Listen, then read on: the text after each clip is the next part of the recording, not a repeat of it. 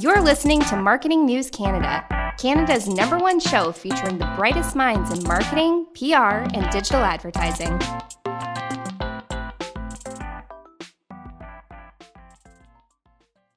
Hello, friends. Josh Harris here, filling in for Darian Kovacs, and we have the chance to talk today about storytelling and marketing and really the things that make us human. And I'm so excited to be able to have a conversation with Matthew Dix. Matthew, thank you so much for being on the podcast today.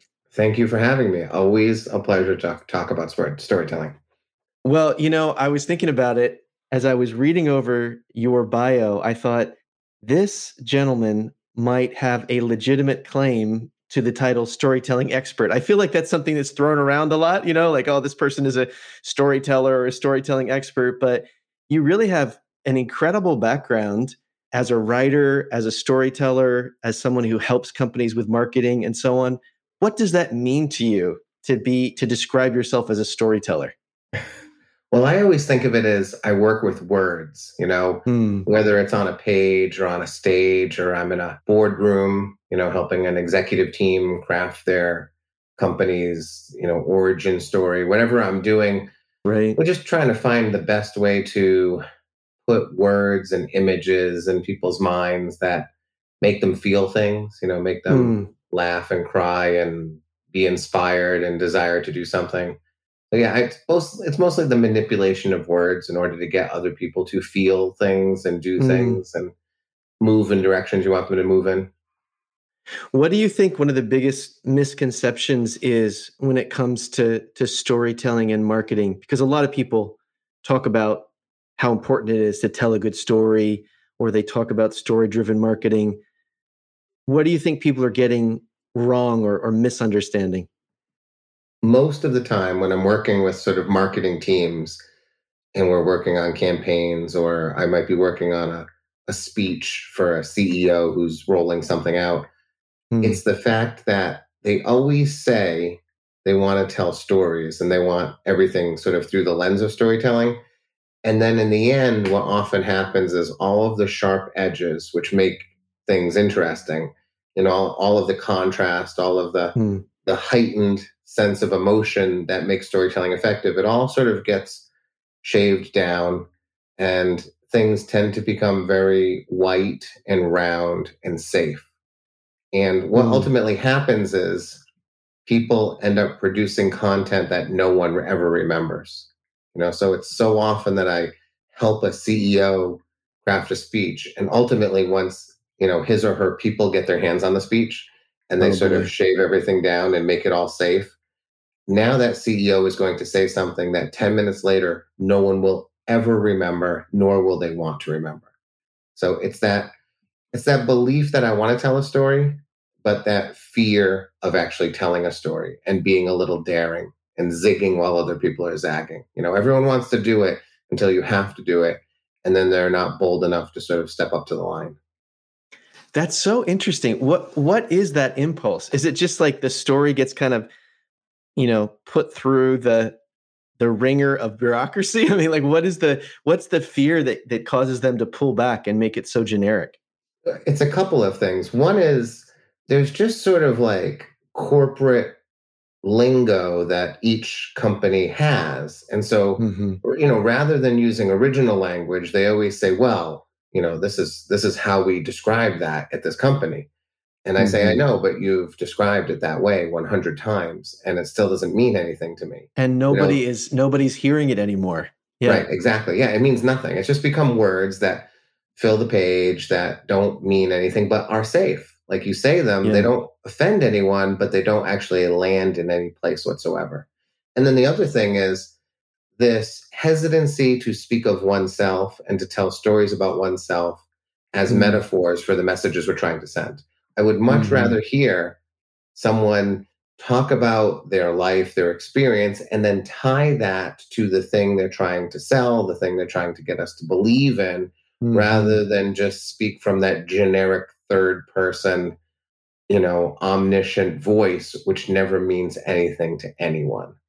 Gosh, that is so insightful. I mean, I think we've all sat in, speeches or presentations or church settings or whatever public speaking context you want to think about. And there's this way to sound professional and together and, organized that is just so forgettable.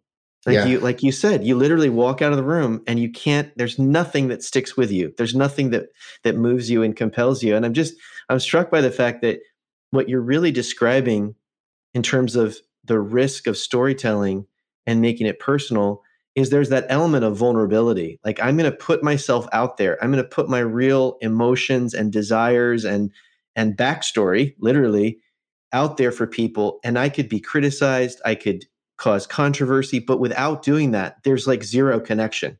Right, exactly. The fear of being vulnerable, the fear of acknowledging that you're not perfect, the unwillingness to tell the embarrassing story.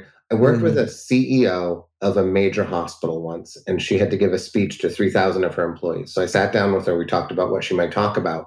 To her credit, the thing we decided for her to talk about was how her hospital had botched her husband's knee surgery really badly. Her own hospital. She said, her own hospital.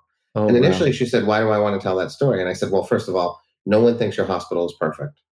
People die in your hospital every day. So it's not like you're really revealing anything that we don't already know. But this will be your opportunity to actually stand forward and say, here's what happened to my husband. Here's the good way we handled that bad situation. And here's how I want to change things moving forward. And she said, after she gave that speech, the next day, she has never been stopped by so many employees from the car to her office who either wanted to thank her for telling the story or tell her something about her hospital that she didn't already know, that they didn't think they could tell her, because the CEO is supposed to be living in rarefied, perfect air. But when she stands on a stage and says, you botched my husband's knee surgery, suddenly there's the opportunity. The door is open to share the mistakes that you see in the hospital with the person who really needs to hear them. But that never happens. It happens very rarely because people are afraid all the time. The other word, I love the word professional, or actually I hate the word professional. It's so interesting how everyone wants to be professional in the world. Yeah. I was speaking to doctors about it, and I was telling them, I'd love to walk into the doctor's office and have you tell me a story about your kid or about, something. When you're talking about my high blood pressure, why don't you talk about your own high blood pressure or the high blood pressure of your father that you're dealing with? And she said to me, this doctor said, well, that wouldn't be professional. And I told her, no person has ever walked into a doctor's office thinking, I really hope this doctor is professional.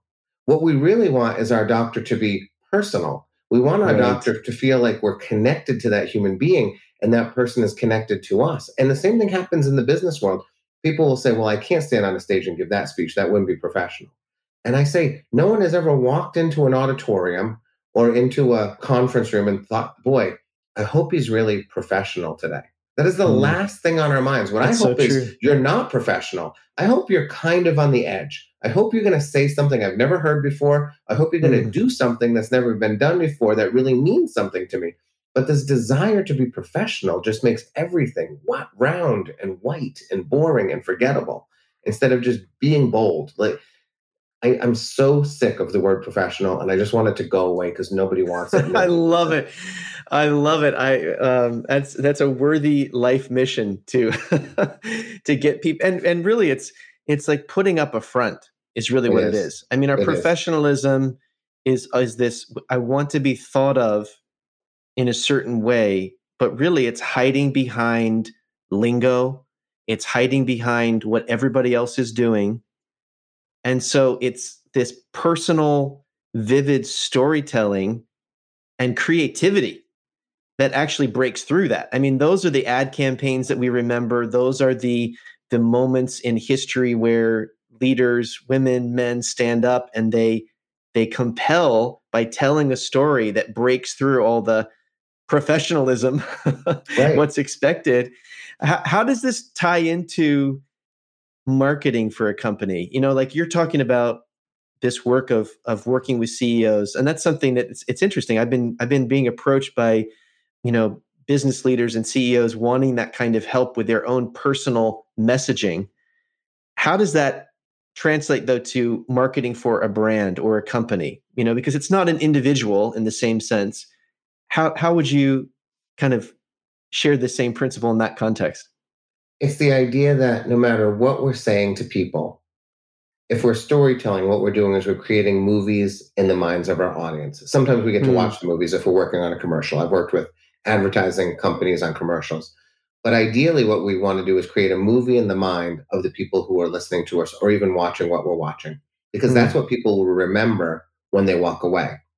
So it's as simple as if I'm working on a car commercial with a company and there's three people in the car, I say to the advertising company, what are the names of the three people? And they say the names are irrelevant. They're not part of the story.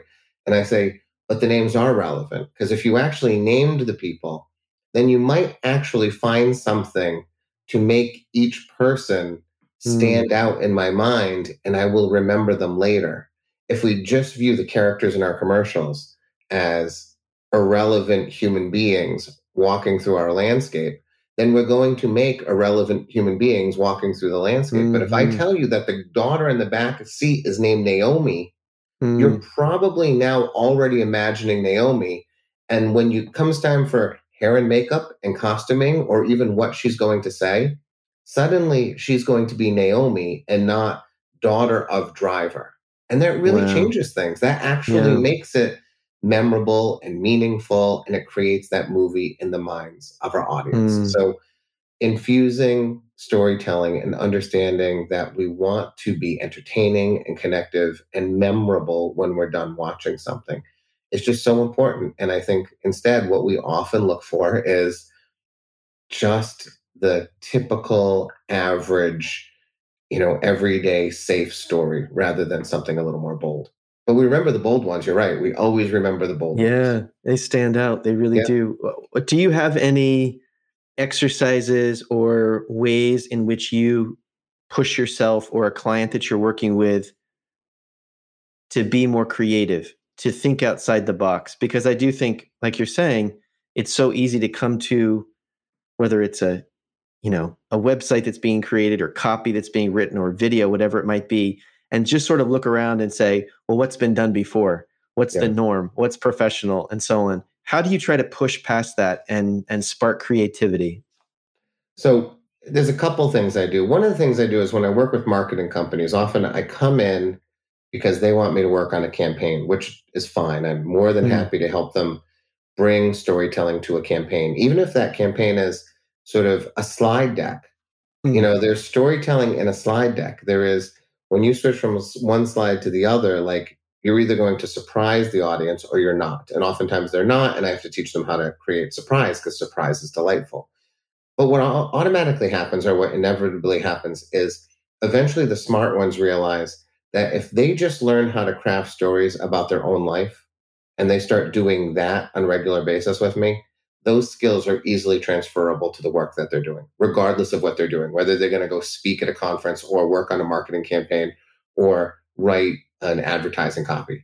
So teaching human beings to tell stories about their own lives is one of the best ways to get them to begin to use storytelling in the work that they're actually doing. And so many of the smart ones say, can we start now booking some time where I just work with you on my stories rather than my marketing? Like, go work with the marketing department. That's fine. That's going well. But come work with me too, because I just want to tell better stories personally. And they discover that's going to really help them a lot. I'm sure there are many people who are listening who would love to get that kind of time with you.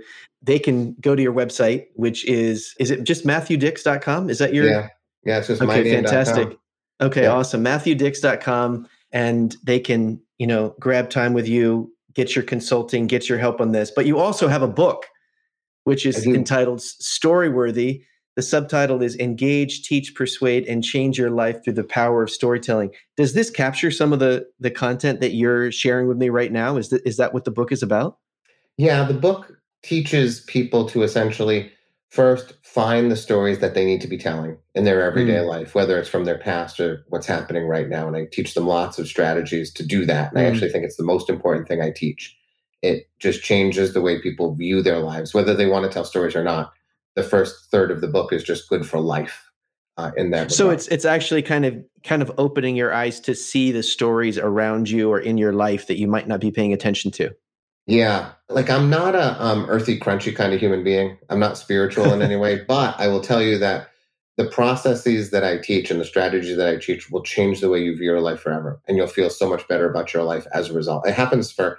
I'm not a unicorn. It's not special for me. It happens for thousands of people all over the world. I teach a process called homework for life. It's actually, I've done a TED talk on it. You just go Google the phrase homework for life. I've actually trademarked it. So Google homework for life. You can see my TED talk on it.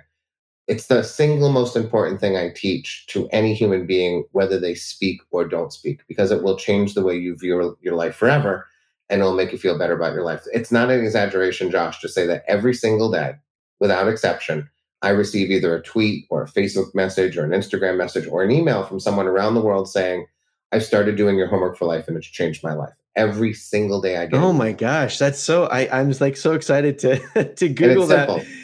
I'm an elementary school teacher, so I believe that everything should be simple and repeatable and practicable and manageable. So it's like brushing your teeth. Everything has to be easy. So the first half of the book teaches that. Second half of the book basically says, now let's teach you how to tell a story. Let me teach you the strategies on how to start a story, how to hold the audience, how to build stakes, how to work with humor, all of those things to move through a story and create something that is genuinely entertaining and connective and the kind of thing that holds someone's attention, keeps them listening. At Parker, our purpose is simple. We want to make the world a better place by working more efficiently, by using more sustainable practices, by developing better technologies. We keep moving forward. With each new idea, innovation, and partnership, we're one step closer to fulfilling our purpose every single day. To find out more, visit parker.com/purpose. Parker, engineering your success. So those principles that you share in Storyworthy and in your TED Talk, Homework for Life, you're saying that regardless of the output, regardless of whether or not you're marketing or whether you have to write a speech, that this is the skill that has just meaning for every human being. Yeah. Go ahead. You'd be shocked at the people who I work with. I teach storytelling for dating because people realize they can get the first date, which means like you have hygiene and a job, right? But if you can't get the second date, it means the stuff you said on the first date wasn't good enough to get the second date. And oftentimes it's people tell the wrong stories on their second date or on their first date. They say the things that don't really appeal to other human beings. They just say the wrong stuff. They have the wrong sense of what is a good story. So I teach storytelling for dating. I teach it to priests and ministers and rabbis all the time to connect with their congregations.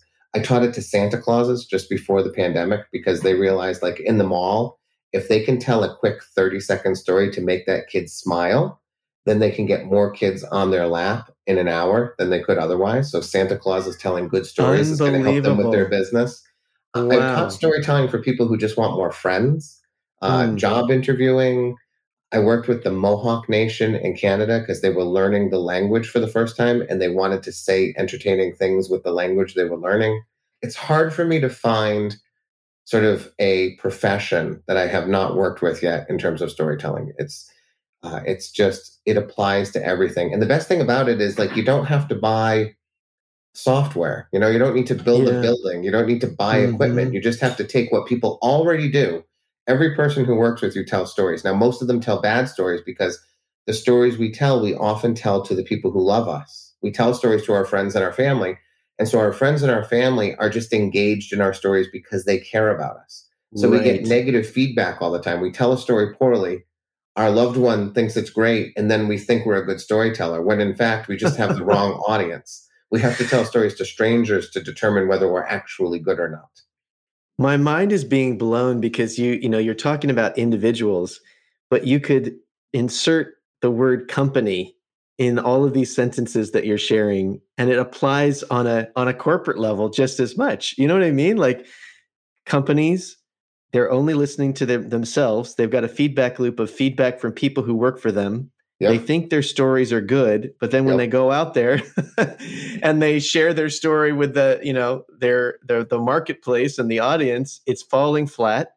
People don't want to go on a second date. They don't want to buy their product, whatever it might be. It's just so interesting how, with a company or a brand, the same kind of personal attributes of being a human end up applying.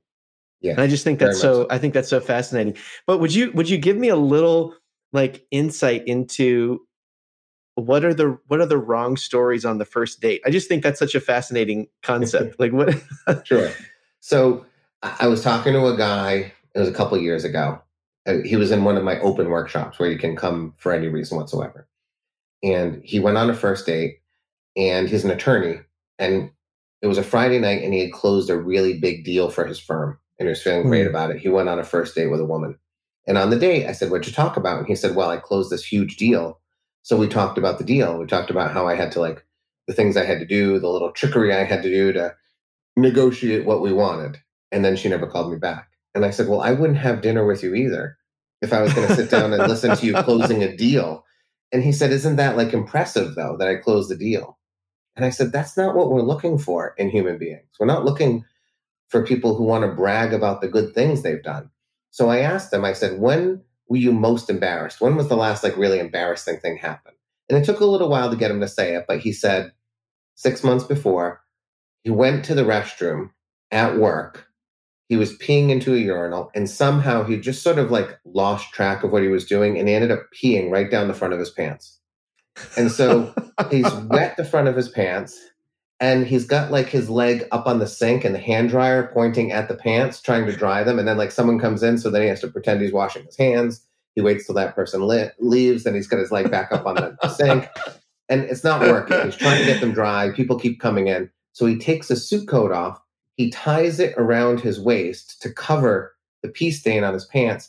He goes to his office. He closes the door. He cancels all the meetings that day. And he basically sits in his office and does work while the room slowly smells of urine.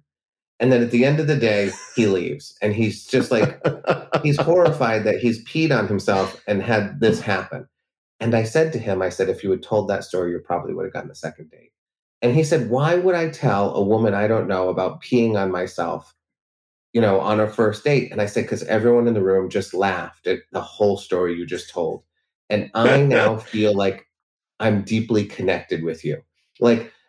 You closing a deal, I don't feel any closer to you. But have I ever been in a situation where I've been in a bathroom or in some public space and thought, oh no, what am I going to do now?" Oh, yes. I've split my pants. So true. My zipper doesn't work anymore, right? I've just stepped in mud and I'm squishing. I said, those are the things that people want to hear. Because that's vulnerability. There's strength in talking about your embarrassment and your shame.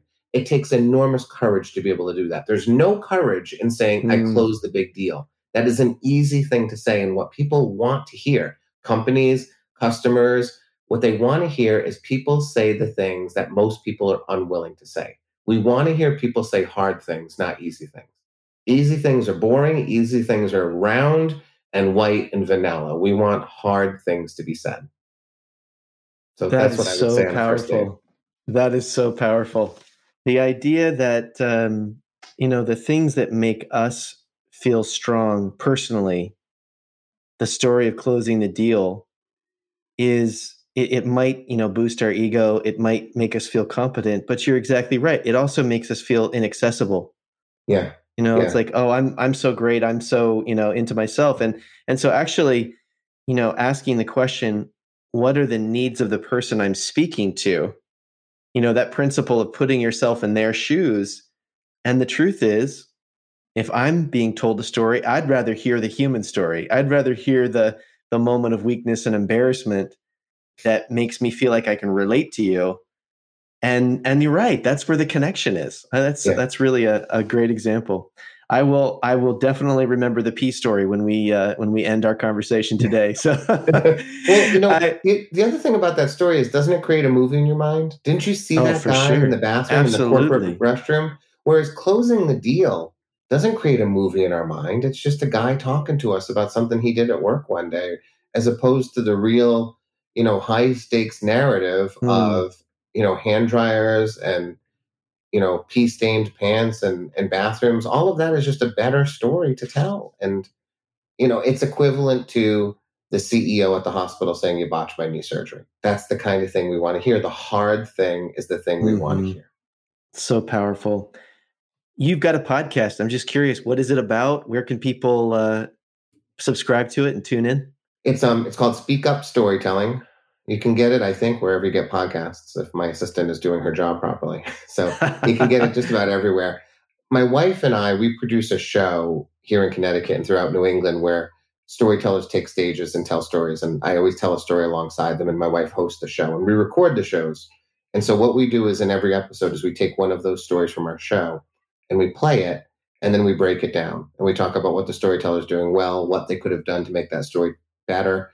And then I actually do a homework for life segment where I go through my homework for life for the week and I pull out one item, one moment from my life throughout the course of the week that could become a story. And I talk about how to build that into a story to teach people how to sort of find those moments in their own lives as well. So it's sort of like it's joining me for a storytelling class. It used to be a weekly podcast when the pandemic hit. Now things are less consistent. My wife is a kindergarten teacher, and so kindergarten is hell.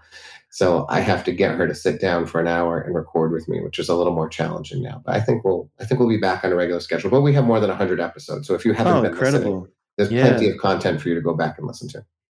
I love the format. That's really inspiring. You're also a novelist, and yes. I'm curious if you had to make a choice. I know novels are probably like children. You love them all equally, but if you had to put one of these in someone's hand and talk about why it's meaningful to you, which of your books would you choose? Yeah, it's a terrible question. So I'm gonna cheat. I'm gonna tell you that my wife would tell you that Memoirs of an Imaginary Friend is the book you should start with. And it is my most successful book. It's been translated into 30 languages. It's an international bestseller. So yes, go read that one. It seems to be very popular. Memoirs of an Imaginary Friend. Memoirs of an Imaginary Friend. What's the premise of it? Yeah. It's the premise is sort of like imagining if imaginary friends were actually real beings that could just only be seen by one person. So it's a story told from the perspective of an imaginary friend. It's for adults, but it sounds sort of kid-like, and it actually has crossed over into the teen market. But yeah, the premise is if an imaginary friend was a real being, what would that be like? And what would that life be like? So that's my wife's favorite book. The one I would tell you to go read is 21 Truths About Love, which is a book written entirely in list form. It is just a series of lists written by a compulsive list maker, and the lists tell you the story. And I'm a fan of that book right now. It's one of my more recent novels, and I love the fact that I managed to pull that off. Yeah. Wow. So that's a good book for guys. How did you have that idea? Like, that's such a wild concept. I was in faculty meetings with a principal who I didn't like, who was sort of making everyone sad. So I started writing funny lists about stupid principals and passing it around the table. And that notebook started to grow into funny lists about lots of things. And then one day, weirdly, like my fictional brain kicked in and it stopped being written by me. It started to be written by this fictional person that suddenly popped in my head. And so over time, it actually became a novel. I didn't think it was going to be a novel. My agent thought it was a novel. My editor thought it was a novel. My wife thought it was a novel. I thought they were all crazy, but it turned out to be a novel. And I like the fact that I sort of wrote it during bad professional development and boring faculty meetings and, little fits and starts here and there. All the students who are listening are encouraged to know that teachers pass notes too in meetings. Yeah, I guess that. Yeah. Well, when your colleagues are sad and you want to make them happy, laughter is a great way to do it. That's so good. Well, both those books sound amazing. I'd like to check both out. Do you think that your Memoirs of an Imaginary Friend will ever be developed into a movie or a TV show? Or is that something you'd like to see? It's close. I've published 6 novels and 4 of them are optioned for film, which I've discovered means that you get paid a small but not inconsequential amount of money to basically wait. And then they pay you a little bit more money to wait some more and a little bit more money to wait some more. So I don't ever believe it's really going to happen because my agent has told me not to believe it's ever going to happen. Don't get your hopes up. But that is the closest one to actually becoming a movie. So maybe someday. Oh, I hope to see it. I mean, just from your description, I think it would make a great. I think it could make a great film. I agree. I think someone should definitely make it. Well, actually, the person who has the option rights right now, you should definitely make it into a film. I mean, they believe it should be a film too. So hopefully they will find the right people and it will happen someday. That's great. Talking today with Matthew Dix. He is an author, storyteller, marketing and communications consultant, and also, and this is what I'm most encouraged by, an elementary school teacher who is passing on the importance of good storytelling to the next generation. So, Matthew, thank you so much for being on the podcast today. I'm really inspired, and I'm going to look forward to benefiting from your work in the days to come. Thanks, Josh. This was a really fun conversation. I appreciate it. Thanks for listening to Marketing News Canada. For more episodes and other great stories from Canadian marketers, visit marketingnewscanada.com. All episodes are recorded in the Jelly Marketing Studio thanks to our producer, Chris Penner, and editors Travis Jeffers and The Podfather.